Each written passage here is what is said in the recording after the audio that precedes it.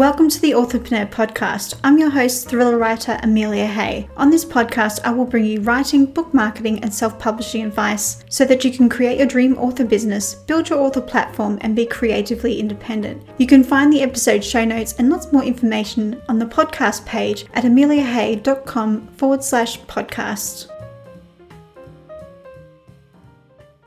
Hello writers, so you've brainstormed ideas for the first 3 plot points in the first act of your story, and you're now wondering how to transition between Act 1 and Act 2. So how do you take your character into the core conflict of the story? The easiest way to do this is to set up a point of no return scene in your story. In this episode, I'll discuss the point of no return scene and its position in the story. I'll also share 2 important tips you need to consider as you write the point of no return scene.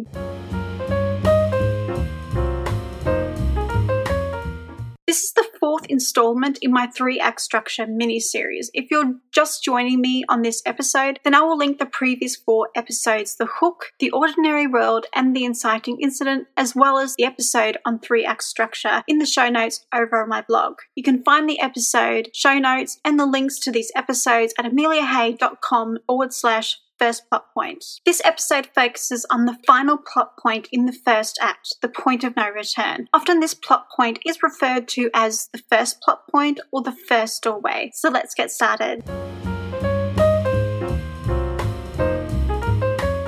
So what is the first plot point? It's the moment where everything changes for your protagonist. In essence, it's the moment in which your main character can't return to the ordinary world. They can't go back. It's impossible. Events cannot be undone and things cannot be unseen. The protagonist cannot go on as if all the events leading up to this point have ever happened. In amongst all of this change, the protagonist makes a shift in their priorities or goals. This change could result from their own free will or for their own survival. As a result, the stakes are raised and they have more to lose than ever before. The protagonist makes the shift in their priorities while aware of the consequences. Life will never be the same for the protagonist, and they are fully aware of this.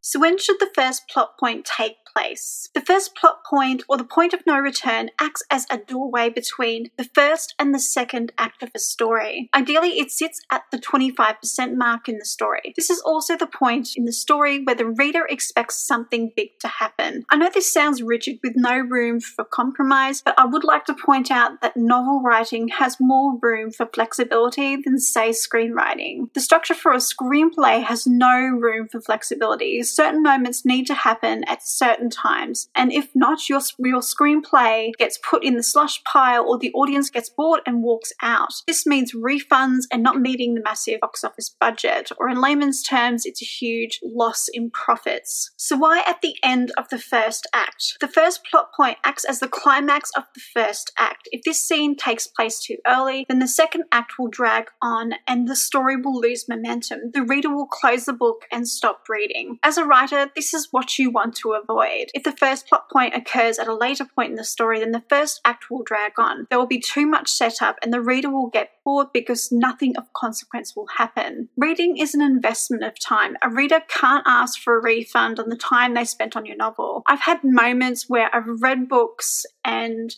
been really disappointed by its contents. I'm reading one of those books at the moment for research and it's sitting on my Kindle and I'm really considering archiving it instead of finishing it.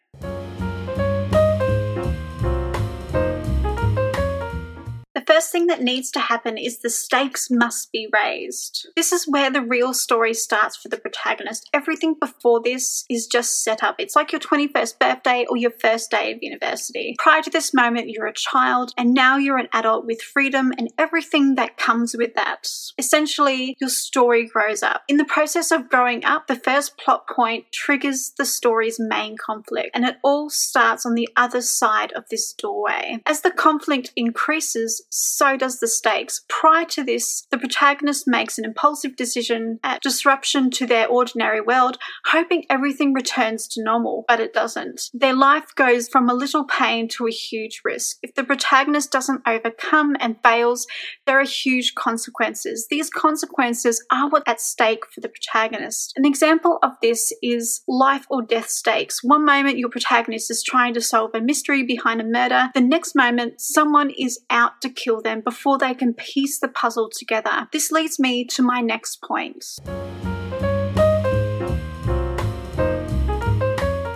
Point number 2 is a change in priorities and goals. At this point in your story, your protagonist makes a personal transition from innocent bystander to a key player with something to lose. As we established in the previous point, this something to lose is big. These stakes force your protagonist to reevaluate their priorities. Following on from the previous example, featuring the life and death stakes, your protagonist's goal moves from collecting evidence and solving a crime to survival. The protagonist is on the run from an unknown entity and must collect the evidence to figure out who the murderer is and reveal the identity of the people that are out to kill him. This isn't just a change in goals, it's a larger goal with a bigger risk.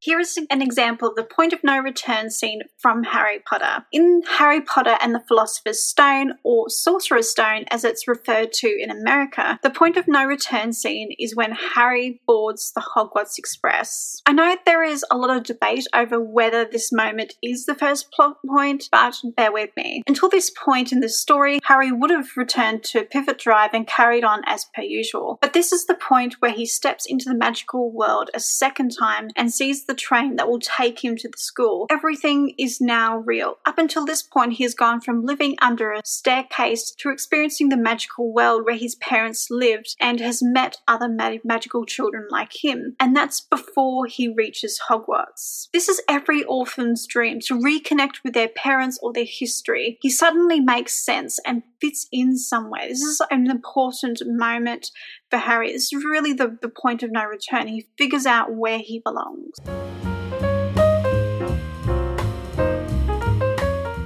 For those of you who want to dig a little deeper into writing a great point of no return scene, then I recommend these 2 books. The first one is Structuring Your Novel, The Essential Keys for Writing an Outstanding Story by K.M. Weiland. Just to make reading a little easier for you, the information about the point of no return scene is in chapter 6. The second book, as you may have guessed, is Write Great Fiction, Plot and Structure, Techniques and Exercises for Crafting Plot that Grips Readers from Start to Finish by James Scott Bell. I know I keep going back to this book, but it's so good. This book makes story structure easier to understand and apply. Chapter 2 is where all the great information about story structure is. Bell refers to the first plot point or the point of no return scene as the first doorway. As he explains, this scene transitions the protagonist from the first act to the second act, hence his doorway terminology.